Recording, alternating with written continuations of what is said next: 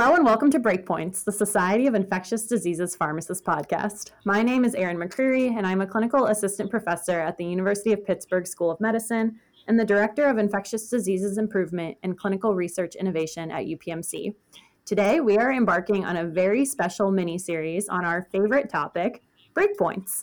We have leaders and experts from two Breakpoint setting organizations, the Clinical and Laboratory Standards Institute, or CLSI, and the United States Committee on Antimicrobial Susceptibility Testing, or USCAST, to teach us everything we need to know about how we interpret whether or not we can use antimicrobials to treat our patients.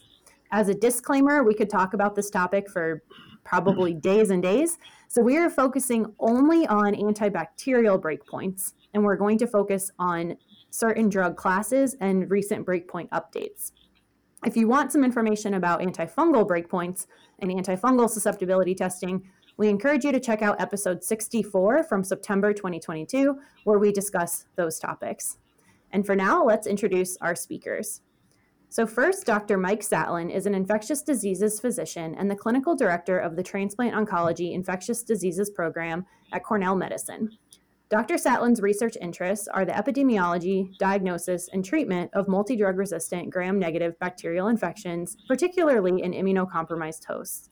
He is the co-chair of the Breakpoint Working Group of the CLSI Subcommittee on Antimicrobial Susceptibility Testing, and also participates in multiple committees of NIAID's Antibacterial Research Leadership Group, which is ARLG. And if I can get through all of these acronyms and all of these words, it is my honor to welcome you, Mike.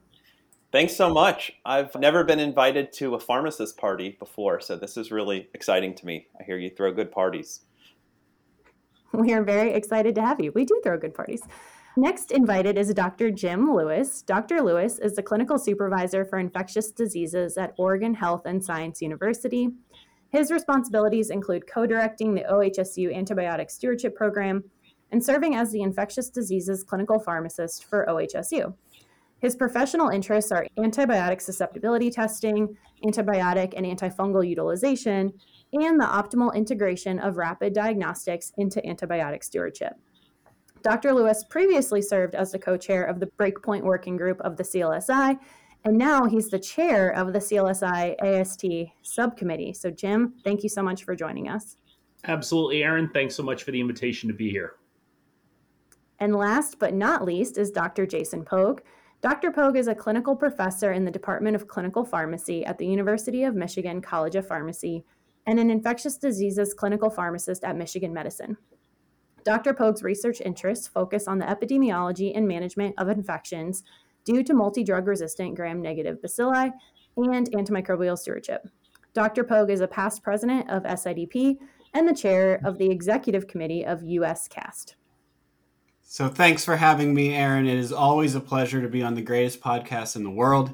It is certainly a privilege to discuss an area near and dear to all of our hearts with Jim and Mike, who are certainly leaders in this space. Well, guys, I am so excited to have all three of you here today. You all are thought leaders in this field representing these two organizations, and I think we have a lot to break down about breakpoints for our listeners. And so we are embarking on this mini-series. We're going to do 5 episodes over the next 5 weeks, so buckle up. We're excited. And this first episode is going to focus on what the heck exactly are breakpoints? How do we set them? What goes into it? Because we know it's multifactorial. And I really want our listeners to appreciate everything you guys consider when you are making these recommendations for different antimicrobials and different bug combinations. I also want really high level for us to understand what these two organizations are, why they both exist, and how your philosophies may be similar or different. And so to start this conversation, Mike, can you lead us off by explaining what exactly CLSI is? Sure, thanks, Aaron. So CLSI, first, what does it stand for? So it stands for the Clinical and Laboratory Standards Institute. So it's really a nonprofit organization that develops laboratory standards worldwide, and it's completely independent of FDA. And there's actually a lot of parts to CLSI. It's not just microbiology, although that's what we're going to focus on today. So they have specialty areas that include chemistry and hematology, veterinary medicine, newborn screening, and then, of course, micro, which is relevant here.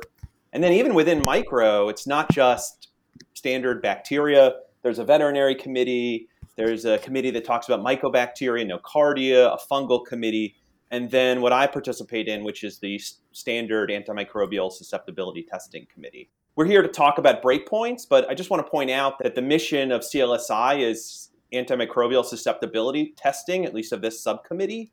And that doesn't just include breakpoints. Breakpoint is just the final interpretation of some of the types of tests that we use. But there are committees that are focused on developing methods for antimicrobial susceptibility testing. How do you do broth microdilution? How should you do disk diffusion? How do you do agar dilution? How do you do susceptibility testing for anaerobes? What about organisms that require special growth conditions or antibiotics that need iron-depleted media? Reducible clindamycin resistance. All these things that you learn with your clinical micro colleagues are all part of CLSI's mission. Quality control. What quality control strain should we use and what should the acceptable ranges be? We discuss this stuff every meeting. What bug drug combinations is there intrinsic resistance? And so all that is in addition to what we're going to talk about today, which are breakpoints. Essentially, it's a volunteer organization. So Jim and I are both volunteers. And anyone who's interested in this stuff, the meetings are open, can join CLSI. We have 2 in-person meetings a year, and then a bunch of working groups and ad hoc working groups that kind of do work in between. But it's an open meeting, and I just got involved by showing up. But hopefully that's a little bit of an overview of what CLSI is. Jim can correct things that I said that were wrong. That's the beauty of working with Mike, is he very seldom says stuff that's wrong. So there's not really a whole lot to correct there. I think I would also point out that, as he said, the scope of CLSI goes beyond just breakpoint setting. And I think that's really one of the strengths. I think when you look at the group, it's extremely multidisciplinary with expertise that kind of ranges all over the place. And really, I think that this is really a scenario that allows for some very cool inputs from a variety of stakeholders. And I think Mike did a really outstanding job of really highlighting a lot of those important roles that the organization plays. Awesome. Thank you so much. Jason, your turn. What is USCAST? Yeah, so thanks for asking, because I'm going to guess that the majority of our audience knows what CLSI is. And I'm also going to guess the majority of them maybe don't know what USCAST is. So I appreciate you asking. I also appreciate that thorough description from Mike. That was a great description of CLSI, because I would like to just say that we're a little bit different than that. And by a little bit, a lot of it. A lot of those extra things that Mike talked about, that is not the focus of our organization. Really, it is a susceptibility test breakpoint kind of setting organization. And that's our goal and our function. So just a little bit about our history and who we are, because again, I think a lot of the pod listeners may not know. So this was formed a decade ago, so in 2013, and really it was as part of USCAST. So USCAST will have national advisory committees from different countries that can be part of the process. And so really the reason that USCAST was formed, the general goal was to make sure that the US had a voice in the USCAST process. Now I will openly acknowledge, and I'm actually really proud of people on this call in particular, that over the last few years, there's been a really great effort to bring USCAST and CLSI together, trying to harmonize between those 2 organizations, a lot of joint task force and working groups. And I think that's great. And when USCAST was formed, really the goal was to give the US a voice in the process of USCAST. And the reason is because it was a growing behemoth. Again, historically, internationally, every country had their own breakpoint setting organization, and USCAST started to consolidate all of that into one. And then what you saw is that even outside of Europe, which EU is European Union, which that's a whole other question, I guess, at this point in time. But that's the EU. What you saw was that other countries outside of that would join in as well. And so we wanted to give a voice to that process for the US. The overarching goal is to harmonize breakpoints globally.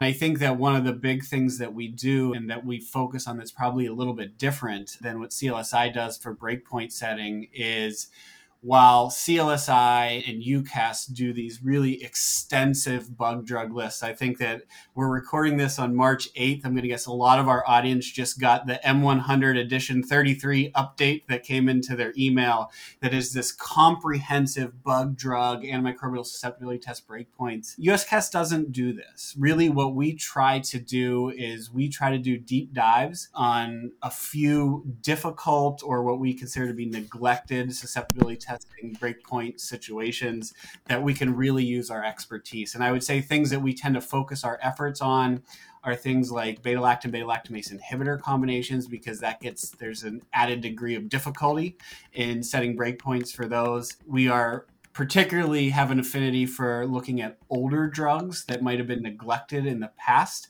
In fact, a lot of the stuff we're going to talk about in this mini-series in future episodes, looking at aminoglycosides, looking at quinolones and recent CLSI breakpoint changes, a lot of the foundational work from that comes from USCAST. And really our goal is to use the expertise of our organization, do those deep dives, make our own recommendations, but also have that data be available for anyone else to use as they see fit. And as you're going to see, within different organizations, even the same data can be interpreted in different ways. And so that's overall what our goal is or how we function. Similar to CLSI, we have a wide variety of disciplines. We have physicians, we have pharmacists, we have microbiology expertise, we have various people in our membership, and we also have some advisor groups to help inform. Similar to CLSI, we make our meetings open. We actually just had a virtual meeting last month. If you're interested, all of the recordings for that are on our website right now. You're free to take a look at that. Actually, we encourage you to do so because all of our recommendations are currently open for public comment period. And so again, we value input, we want input. And then the other thing that I would say is similar to what Mike said for CLSI is it's an open organization. If you have an interest, reach out. Very interested in hearing from you. Again, we are a community. We all want the same things, and we want to use everybody's expertise to the best of the ability that we can. Thanks, Jason. I think that segues really nicely into my next question, which was how do people get involved? I think you all have said this is open and anyone can join. Do you mind quickly, I guess specifically, if I'm listening to this podcast and I'm like, I really want to be involved in USCAST and or the CLSI, what should they do next step? Where should they go? Again, if anyone is interested in joining, one, I'll give you my story, but I will just say that, again, you don't need a fancy story to get involved with USCAST. If you want to be involved, shoot me an email. Let's have a conversation about it. I'm happy to have that discussion. Again, we'll look to get you involved in maybe a working group, depending on what your interest area, just to get a taste of what we do and see if it's something you want to do a little bit more. For me, for better or worse, as with most things in my life, it all goes back to the polymyxins. That's how I first got involved in USCAST in 2017. I think it was around the time, Mike and Jim, where the joint CLSI and UCAST task force on the polymyxins was coming into place and starting to look at this class. USCAST was also looking at the polymyxins as well. And so they reached out to me. I got a message from Keith Rodvold and Paul Ambrose, who were leading it for USCAST, and they asked me to lead that work group. And so I led the USCAST recommendation for breakpoints for that class. And then again, that was my first introduction into the organization, and I just got more involved from there. And then rose to chairdom. Yeah. Jason Pogue, the scientist, the best scientist known for the worst drugs, ladies and gentlemen. You make me feel so special. You may also know him from his vancomycin work. No, I'm just kidding. No, it's incredible. It's incredible. So you heard it here first, guys. If you want to get involved in USCAST, as easy as emailing Jason. And the website for USCAST, I will say, is really user-friendly, publicly available. All these documents that we're going to talk about over the next 5 weeks are there. So that's super exciting. Thank you. Guys, CLSI. So Mike, you said you just showed up at a meeting. How do I do that? How do I register for the meeting? How do people get involved with CLSI? Do I just go to Jim's house? That seems fun. Yeah, that'd be one good way. So the meetings are open and anyone can register. And I think the key is coming to a meeting, preferably in person, just experiencing everything. And you'll probably know after the meeting whether it's something you like or something that's completely you don't like. It's going to be bewildering because there's a lot of stuff going on, and we try our best to try to orientate first timers. But so my personal story is I went because Steve Jenkins, who was a longtime CLSI member, kind of a giant in the field of clinical microbiology, became our director of clinical microbiology when I was a fellow. And he realized that I was interested in susceptibility testing and I like microbiology, and just told me to come and he'll take me under his wing. And so this was, I think it's 10 years ago now. And I showed up for this first meeting. I didn't quite know what was going on. It was a little bit bewildering, but the topics were really fascinating. And I just, from the first time that I went, I realized this was something that was really cool to be involved in. And just understanding the process of how breakpoints are set. And then you start realizing how much there is for you to learn about microbiology, PKPD, regulatory stuff. And it's a volunteer organization. So if you're interested and you are reliable and want to get involved, you'll get involved. Maybe more than you think you should be involved. But it's like the Hotel California song, right? You check it anytime you like, and you can never leave. But it's been awesome for me. So I'd encourage anyone interested in this space, whether it's USCAST or CLSI, this is really important and exciting stuff. All right. Thanks, guys. So, Jim, I'm going to come to you next for the question of the hour. The point in the episode where people are just going to fast forward to this point, moving forward. They're not really going to care about how Mike got involved in CLSI, to be honest. What they're going to care about is this question right here. And the question I have for you, Jim, and others you're going to fill in after, but the question is, how do you set a breakpoint? And the reason I ask this question is because I'll be quite frank. Once upon a time, when I was a little PGY1, first year pharmacy resident, and I decided I really wanted to do infectious diseases. And I was interested in this, and I think I was on like a medicine rotation. And I remember Googling what goes into a breakpoint or how do you set it. And I thought it was like this fixed thing. Like I thought it was like, if this, then this. And it was very objective and very clear. And I couldn't find the answer. And I was so frustrated. Why can I not find this simple black and white answer? And what I found, though, is that it's actually quite complex. And the things that go into setting breakpoints are multifactorial, multivariable, and they try to be consistent across each bug and drug combination. But sometimes you may not have all of the things you would like to consider, and you have to make a best decision based on that, or ultimately decide there is no breakpoint because there aren't enough data, et cetera. So what goes into this decision?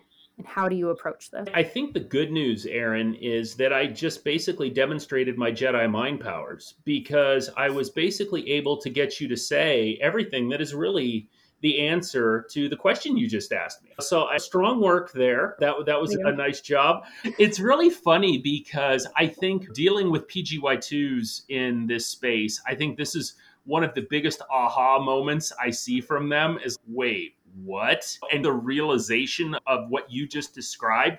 And I still find myself really steering folks to if you really want to nerd out on this topic, a really nice review written by David Patterson and John Turnage in CMR in like 2007 that talks a lot about kind of what goes into this. And it really, a lot of it remains very accurate. It's a well thought out, described process there. But I think really, you hit the nail on the head. And that really, when we approach a new breakpoint, or when we're considering revising a breakpoint, it really falls into three baskets. And it's first and foremost microbiological from an MIC distribution standpoint, looking at whether or not things are susceptible, whether or not they're resistant, where the MICs live, et cetera.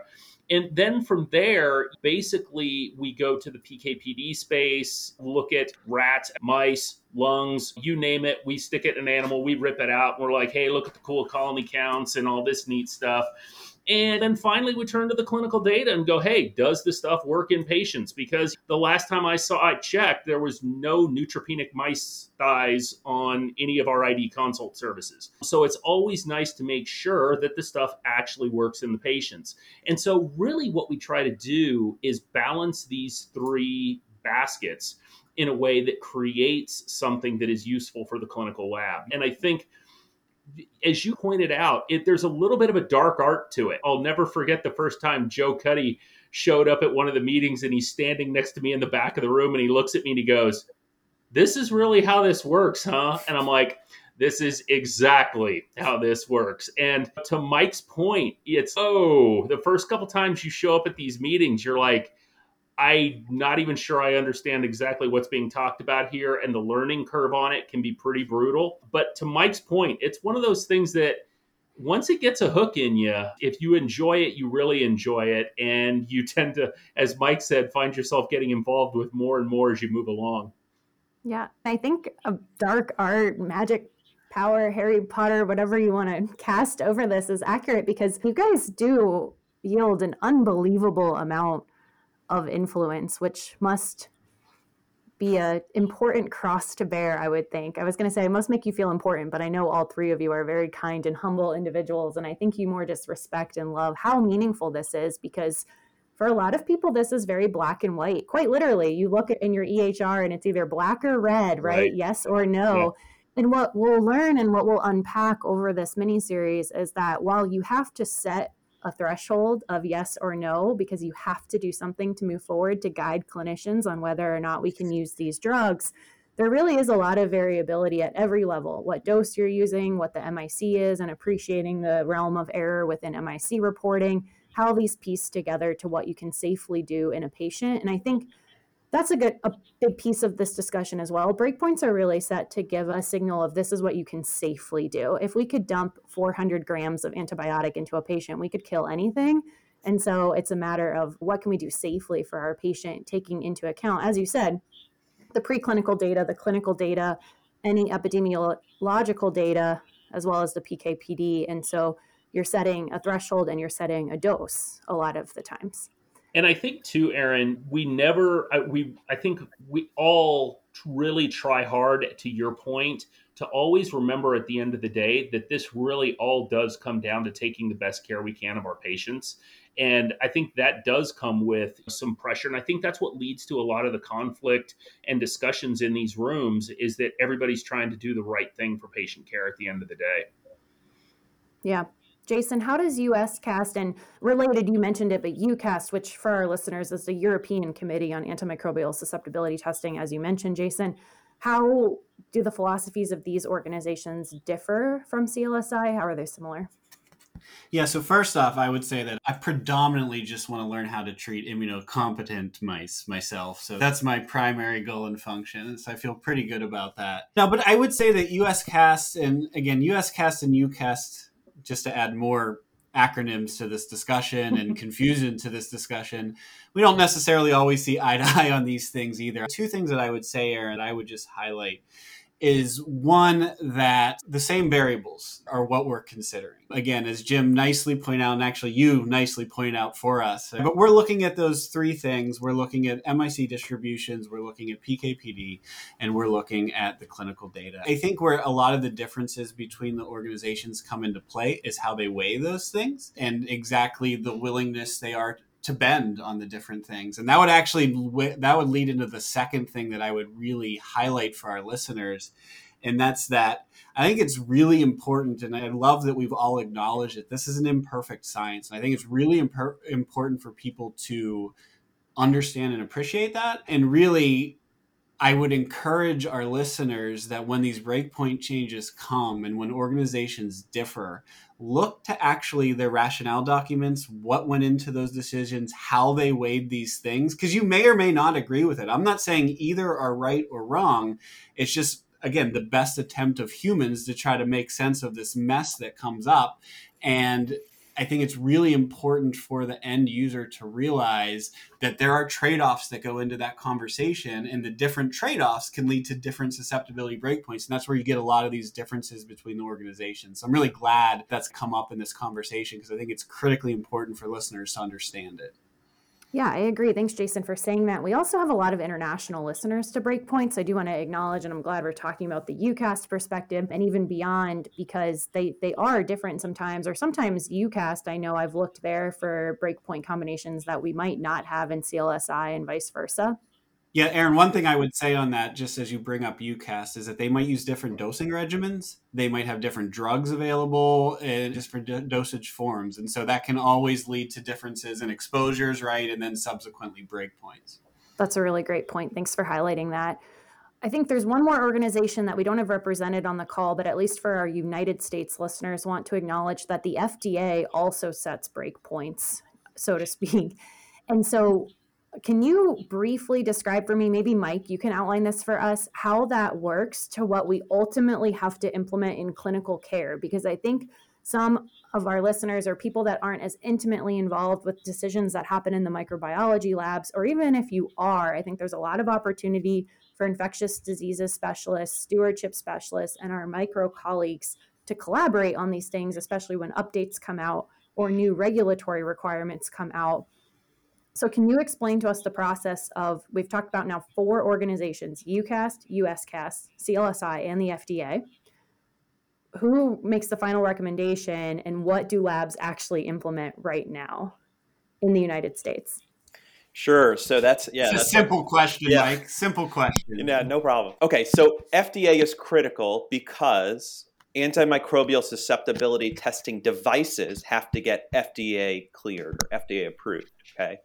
And that's critical because most of our clinical laboratories use automated susceptibility testing devices to give us results. And it used to be before 2017 that the breakpoint was embedded with the label of the approval of the drug, which essentially meant that you couldn't change your breakpoints. And of course, if any of our organizations wanted to change our breakpoints, that was not a good situation because there essentially was no way for the FDA to change the breakpoint and thus no way for the devices to change to reflect what we think is the best science and patient care. Thankfully, based on the 21st Century Cures Act, starting in 2017, the FDA now can update their breakpoints essentially in real time. And they do this through a website everyone should be aware of. Just Google FDA STIC, and that will have every drug and then every bug and whether the FDA has their own breakpoint or whether it recognizes a different standard organization's breakpoint. Like it'll say recognize CLSI and then it'll give the document. And so that has been great because the FDA can actually change their breakpoints. And that's important because it gives device manufacturers a path to actually update their breakpoints to make it easier to use in clinical labs. Now, a clinical lab can follow the breakpoint of whoever they want. They can say that they're going to follow FDA breakpoints. They can follow CLSI breakpoints. They can follow USCAST. They can follow UCAST. And as long as they document, and this is a CAP or College of American Pathology accreditation requirement, as long as they document that they've discussed it with their stakeholders in the hospital, they can choose whatever they like. The problem, however, is that if the FDA breakpoints, let's say we want to change piptazo breakpoints, and we'll talk about this in a future episode. So if the device is still using the old breakpoints, then that clinical lab has to do a validation study to prove that in their hands, with their use of the device, that they can use this device off-label. So it creates a big burden for the labs. It's not as easy just to say, hey lab, USCAST or CLSI just changed their breakpoint. Can we implement it tomorrow? The answer is no, because the devices that they're going to use to generate these results will then have to be used off-label, which requires validation from the laboratory, and it's actually quite a lot of work for the clinical laboratory. The ability of FDA to update its breakpoints to reflect the latest science that our organizations provide to them is really important. And so there is a process now, I can speak for CLSI, whereby when we do update a breakpoint, we submit a rationale document that's also available on the website to FDA. The FDA will review it and comment on them. And in some cases, they've agreed with what we've done. In some cases, they haven't. But at least there's a pathway for this process to become smoother. I think Mike makes a point that a lot of our listeners don't fully appreciate. And Mike, I know that you and Lars do a ton in the lab, and so I really want you to come back in and talk about this a little bit too. These validation studies that are required for labs to make some of these changes are absolutely no joke. And they are a time sink. And I think we're, at least hopefully, a lot of our audience is aware that micro labs are probably second only to pharmacy in places that hospital administrators don't like to spend money and may not be as staffed as well as we would like. And micro lab tech shortages right now are a major issue. So again, to Mike's point, I think that we need to understand that this isn't to be done lightly, and we can't just, as he noted, walk into the lab and be expecting them to flip a switch and make these breakpoints just all magically appear, because there is considerable time and effort that then has to go into that for the lab. And Mike, anything you'd add to that? No, it is a lot of work. And again, that's why I think it's important. So the difference, if the FDA recognizes a breakpoint, then device manufacturers can revise their instrument. And the devices then don't have to be used off-label, and thus you don't need the same extensive validation. So I just want to connect that point there. That's why FDA recognition of breakpoints is important. But there is a pathway for that wasn't there, 5-6 years ago. Jason, anything to add to that? I would never try to add to the brilliance of Mike and Jim right there. I'm good. Okay. I appreciate that. I actually was going to ask, at one point I was thinking, open-endedly, what does our audience need to know that they might not know? And that grand concept of we don't know what we don't know. I think this is something, Jim, to your point, that your options are either use an FDA-approved device that you hope, and when we're talking automated susceptibility panels, you hope they, quote, go low enough when breakpoints are updated, which usually results in a lowering of said breakpoints based on new data on what's clinically achievable. What we've seen in the last couple of years, decade or so, is we've been lowering these breakpoints, saying this is actually a safer exposure. So you hope your panel has wells that can go low enough. If it doesn't, then you have to have a lab validated way to test that, or your options as a lab are to suppress it and say you can't test it, to offer an MIC with no interpretation based on how low it goes. They're all really suboptimal options if your automated susceptibility panels can't go to the new breakpoints. And so I think that is a really important point. And Mike, thanks for outlining that. While your lab can choose to follow the breakpoints of any of these organizations, at least in the United States, we tend to use FDA-approved automated devices. And so then that lends more to an FDA breakpoint, which currently is informed most by CLSI, and then, as Jason described, by the USCAST deep dives into certain antibiotic combinations, which we'll talk about in our subsequent episodes. How often does this happen? You said the CLSI meets twice a year. Jason, you said USCAST just had their meeting. I believe their public meeting occurs annually. Is there a certain cadence where every 2 years you have to look at the Pip/Tazo breakpoints and these things are set to a certain review standard? Or do bug and drug combinations get reviewed by your organizations? I don't want to say at random, but when they come up, like something sparks you to review something. Jason, do you want to go first? Yeah, I'll weigh in, and we're going to be much different. So I actually look forward to hearing Mike and Jim's answer to this. So as I mentioned before, our goal is not an extensive list. And so what we really do is we use our membership and we use the public to identify bug drug things that need to be addressed. And so we have no standing rules that we have to do X number this year or you made me think of like when P&T policies had to be renewed every 3 years or whatever. Like we don't have any of those types of rules. We just, again, we try to meet the public or professional need for things. And that's how we look at it. So we look to our membership first and then also to the community as a whole of things that need to be addressed. And that's how we focus our efforts. Awesome. Thank you. Mike or Jim, how does CLSI approach these? We've been trying to figure out how to, not to air dirty laundry, but we've been trying to figure out how to make it a systematic process. The problem is that there's always stuff that comes up in the literature. There's a lot of people, thankfully, that are really interested in this space, right? Who come up with new data for clinical data, new animal model data, new MIC distribution data. And so we have to prioritize, right? Because I'm sure USCAST isn't sitting there looking at obscure bug drug combinations, right? They want to look at the ones that are the most clinical impact. And so that happens for us too. There's only so much work that can get done.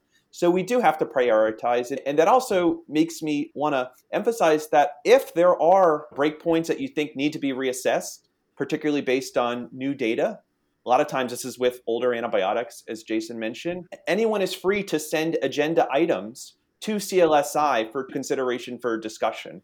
So we really encourage that because we want to make sure we're not missing some major bug drug breakpoint that needs to be addressed based on new data. And so anyone can submit that. We review all, like for breakpoints in particular, I'll review anything that's submitted to the agenda book and we will discuss it. Of course, we sometimes have to make priorities about what we're going to discuss at length and what we're going to discuss for a short period of time. But we need this to be an active space where everyone can make a difference and highlight certain breakpoints that need to be reassessed. Yeah, I think, Aaron, the number one question I get from people is why hasn't CLSI done blah? And the answer to why CLSI hasn't done blah is exactly what Mike said. There's 15 other things we're doing right now. We're a volunteer organization. And other than Jason, and you can see what this has done to his hairline, the rest of us need sleep. And so I think, again, there's only so much we can get to and in certain time frames. And we really do try to prioritize. But I want to come back to what Mike said, right? If there's an issue, again, if anybody can reach out to CLSI for, hey, why haven't you looked at this? Or, hey, I would like to come and talk about potentially changing a breakpoint for this. Or there's all kinds of channels in. And Mike's always happy to talk. I'm always happy to talk. And so it's one of those things where we're always looking for input. And I think also, sometimes when we know that something's coming, we will wait because we're hoping that what is coming will generate some new data that will help us make decisions in kind of some of these other spaces. And I think a really recent example of that has been the aminoglycosides. We knew plazomicin was coming, and we were basically sitting there watching because we knew how bad the data was when you really tried to go back into some of that older aminoglycoside literature. And we were very much hoping that plazomicin would bring a more modern look and a more modern data set to allow us to evaluate that group. All of these kinds of different decisions and commitments and priorities go into how we decide to do what it is we eventually end up doing. Man, plazomicin holds such a special place in my heart. Just a moment of silence for that antibiotic that did so much good for the greater world. And alas, we've used it one time. But that's a nice segue into my next question then, guys. And I'm sure I can't wait to ask this question and look at all your faces, but I'm sure you're just going to laugh and say, so maybe all of it. To that point, there's only so much work that can get done. This is a huge responsibility in helping people take the best care of patients that they can. You are really doing just such earnest and honest work, and we appreciate you so much. But it's not easy. So what would you say is the most challenging aspect of setting breakpoints? Data. How much time we got? For the audience, I did get a bunch of roles. Let's just think about it. Your breakpoints are predictions. Okay? It's a prediction. You're predicting whether your patient will have success or failure based on an antibiotic therapy. How in the world can you expect a laboratory test done in vitro to account for all of the variability and whether your patient will succeed or not? Think about, and it's not just the technical stuff that MICs are in a range or distribution. Think about all the patient variability, immunocompromised, older, younger, good renal function, hypermetabolic, hypometabolic. Think about the variability in the infections, the pathogen, how virulent it is, how much bug is there, did you have source control? Think about all these things. Just think about your ICU patient that you just saw, right? And so you're telling me that an in vitro test that gives you a number is supposed to somehow completely, with 100% accuracy, predict success or failure? It's a tall task. And yet, we want to try to provide the best predictions that we can. So I want the listeners to think about that. It's amazing too, Aaron, that the number of times people are like, duh, why isn't this done? Why isn't that done? It's such a duh. It's such an easy decision. And then people show up in the room and they're like, holy crap, there's a lot more that goes into this than I realized. And I think we all would like to think that there are these clean, beautiful data sets out there of sick people with certain organisms given a certain dose of drug, and we have bug MICs and we have PK, and we can all sing Kumbaya, and that don't exist. That just flat out don't exist, right? And in this space where we don't have the data that we want, we are left doing the best we can with the data that we have available to us and trying to make those informed decisions. And I think, as has been pointed out numerous times so far, that's where so much of this variability comes from, because you have smart people looking at data. You have me and Mike, and then you have smart people looking at this data. The bottom half of the screen, much smarter. The bottom half of the screen. Jason, Jim just called you smart.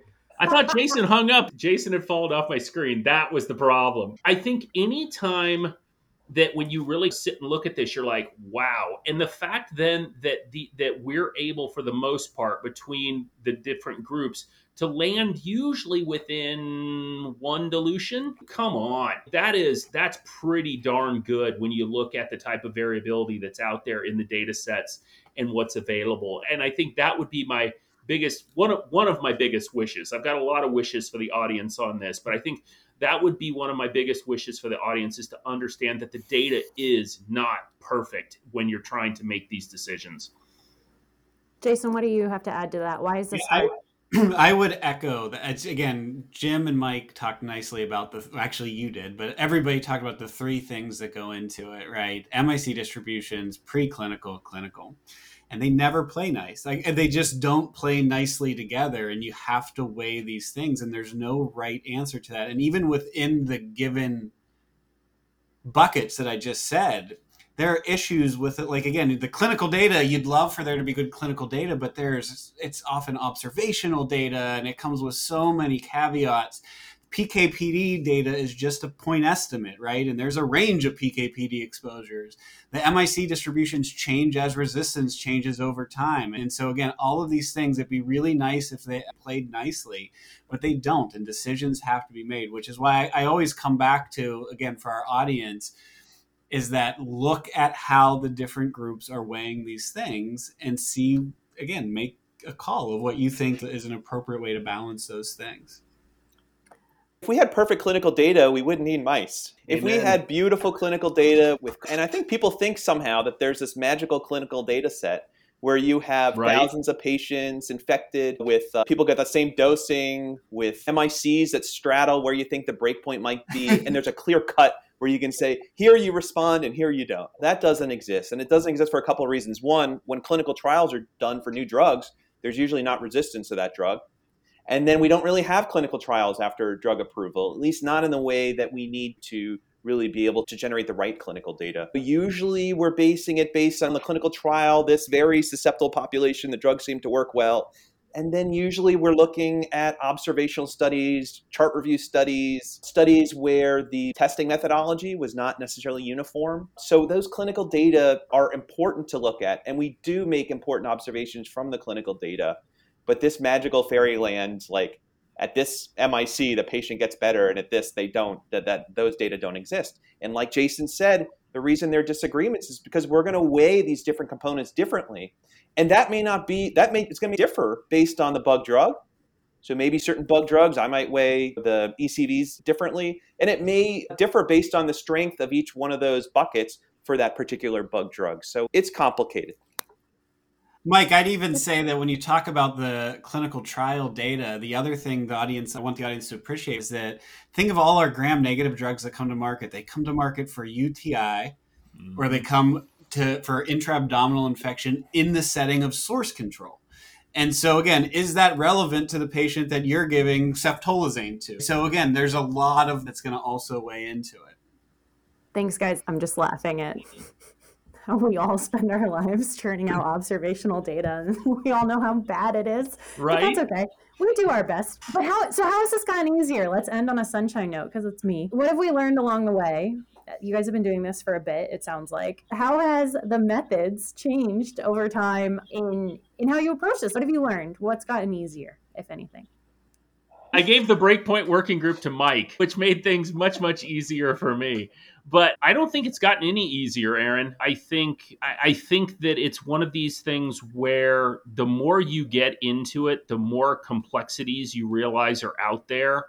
And like you pointed out early in this podcast, we all know that these decisions impact patient care. And so there's always don't screw this up going on in the back of your head.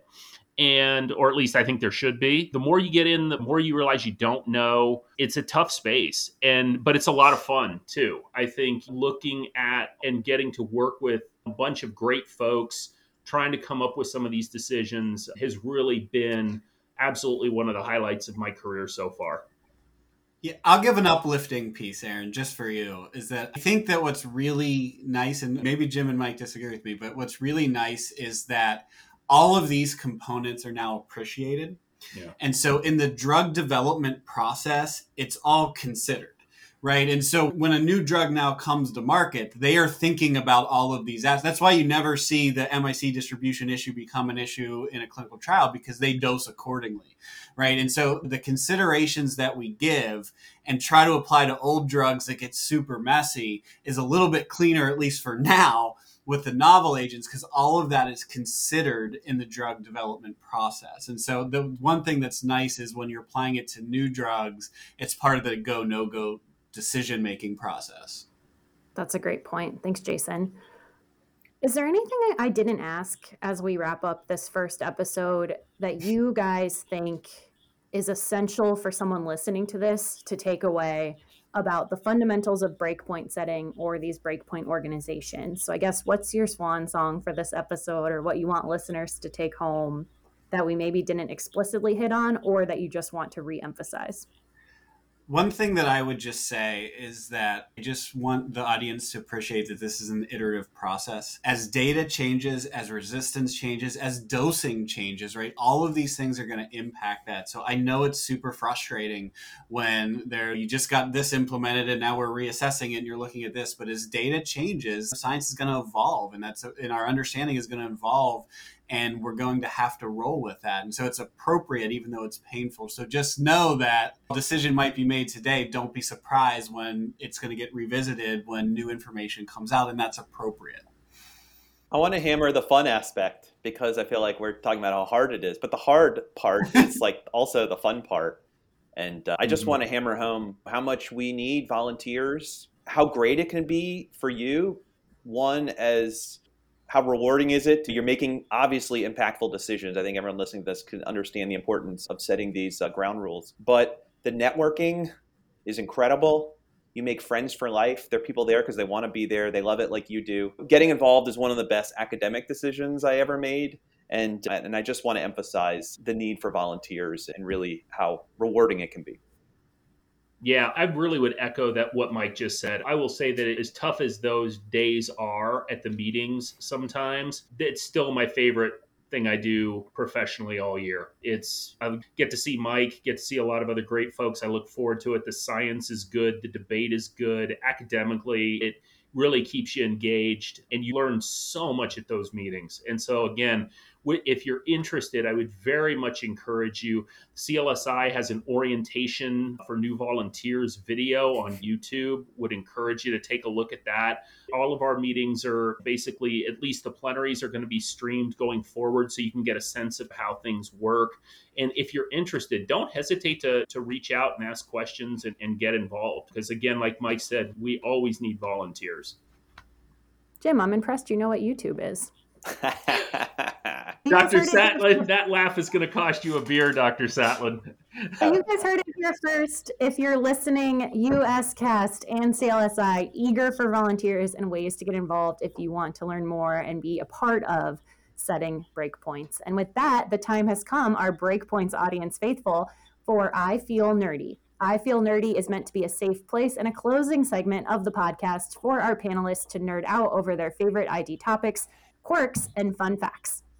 For today's I Feel Nerdy, I want you each to share your favorite breakpoint, so bug-drug combo. You can't pick a drug and say you like all of them. That's cheating. You have to say, so you can't say like aminoglycosides and talk about pseudo and enterobacterales. That is cheating. You have to pick a drug and a bug.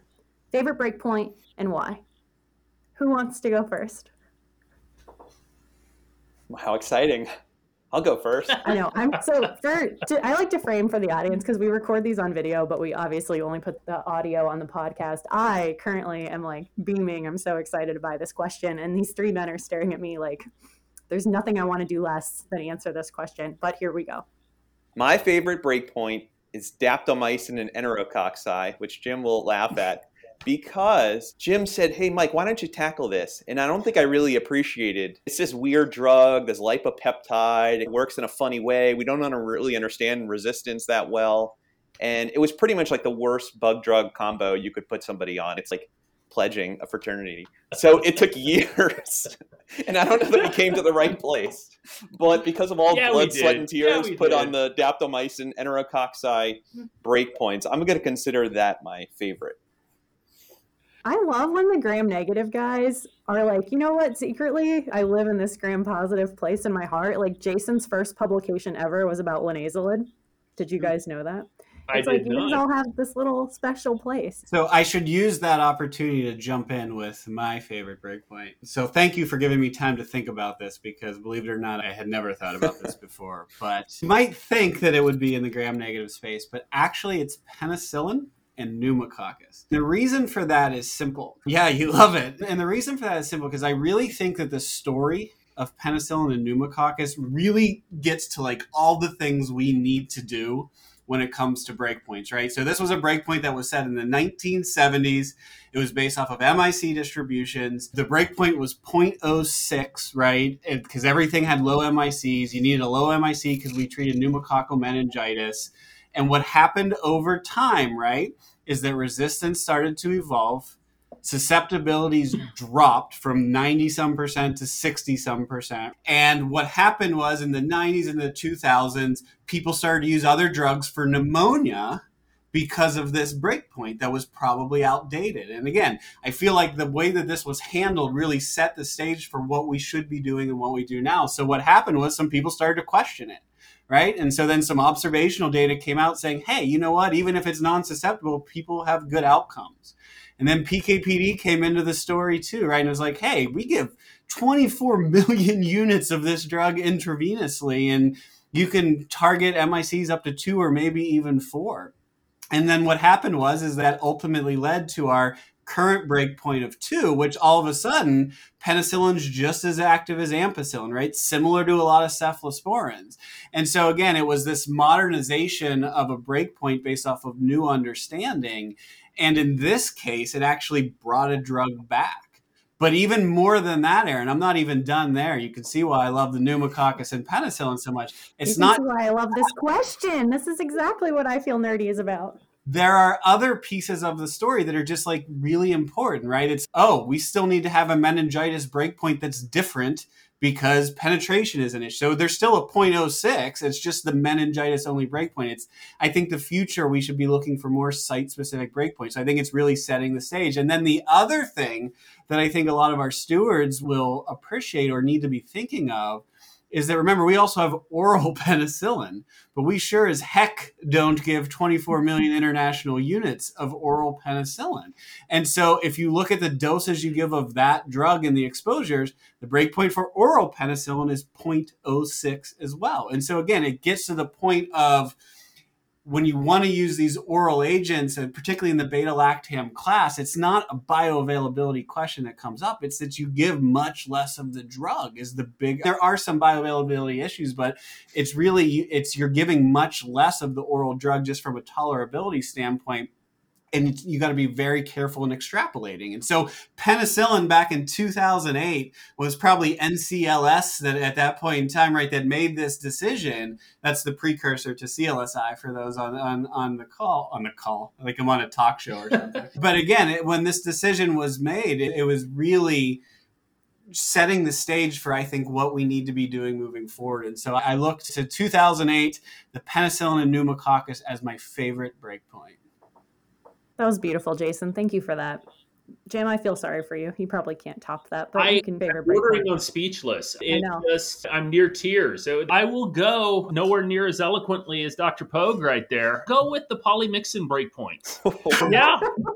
Blood, sweat, and that's exactly right. That is exactly right. You mean the non-existent breakpoint? Oh, there is definitely a breakpoint. All you have to do is check your CLSI M100 33rd edition. It's in there. Now, whether or not certain other bodies agree with that breakpoint and how implementable it is a completely different discussion. It was absolutely one of those circumstances where be careful what you wish for, because you say something at a meeting and then to Mike's daptomycin point, you end up with this thing stuck to you for the next 5 years or whatever it was with those polymyxin B breakpoints. But I learned a lot from that process. And while it sucked at times, it holds a special place in my heart. We'll just leave it at that. So for our audience, when you send that email to Jim or Mike to say, I want to get involved in CLSI, this is the story you're going to be on Breakpoints in 5 years telling Jim just said, do the optimizing and so on and so forth. Jim just totally screwed me over. Yeah. And with that, you guys, thank you so much. This brings our first episode in our Breakpoint series to a close. I can't believe it's over. I'm sad, but never fear. We have 4 episodes remaining, which again, we'll be releasing over the next 4 weeks. Our next episode will focus on piperacillin and tazobactam. Then we're going to deep dive into the aminoglycosides, followed by the fluoroquinolone class. And then last, but certainly not least, we'll touch on Jim's polymyxin Breakpoint and some other non-fermenters, Acinetobacter and tetracyclines, Stenotrophomonas, and ceftazidime, and what you really need to know. So keep coming back week after week as we will touch on all of those topics. And with that, thank you for listening to Breakpoints, the Society of Infectious Diseases Pharmacists podcast. This episode was hosted by Aaron McCreary, and Breakpoints was created by Julianne Justo, myself, and Jason Pogue, one of our panelists here today. This episode was produced by Dr. Jillian Hayes and Jeanette Bouchard, and it was edited by the one and only Dr. Jillian Hayes. Our production team includes Dr. Veronica Zavant and Dr. Justin Moore. The executive producer of Breakpoints is Dr. Kate Desir. Our theme song was recorded by SIDP member Steve Smoke, and this episode was peer-reviewed by Drs. Crystal Hodge and Dr. Eileen Ahaskali. You can subscribe to Breakpoints on Apple Podcasts, Stitcher, or wherever you get your podcasts. Thanks for listening and helping SIDP achieve our vision of safe and effective antimicrobials for now and the future.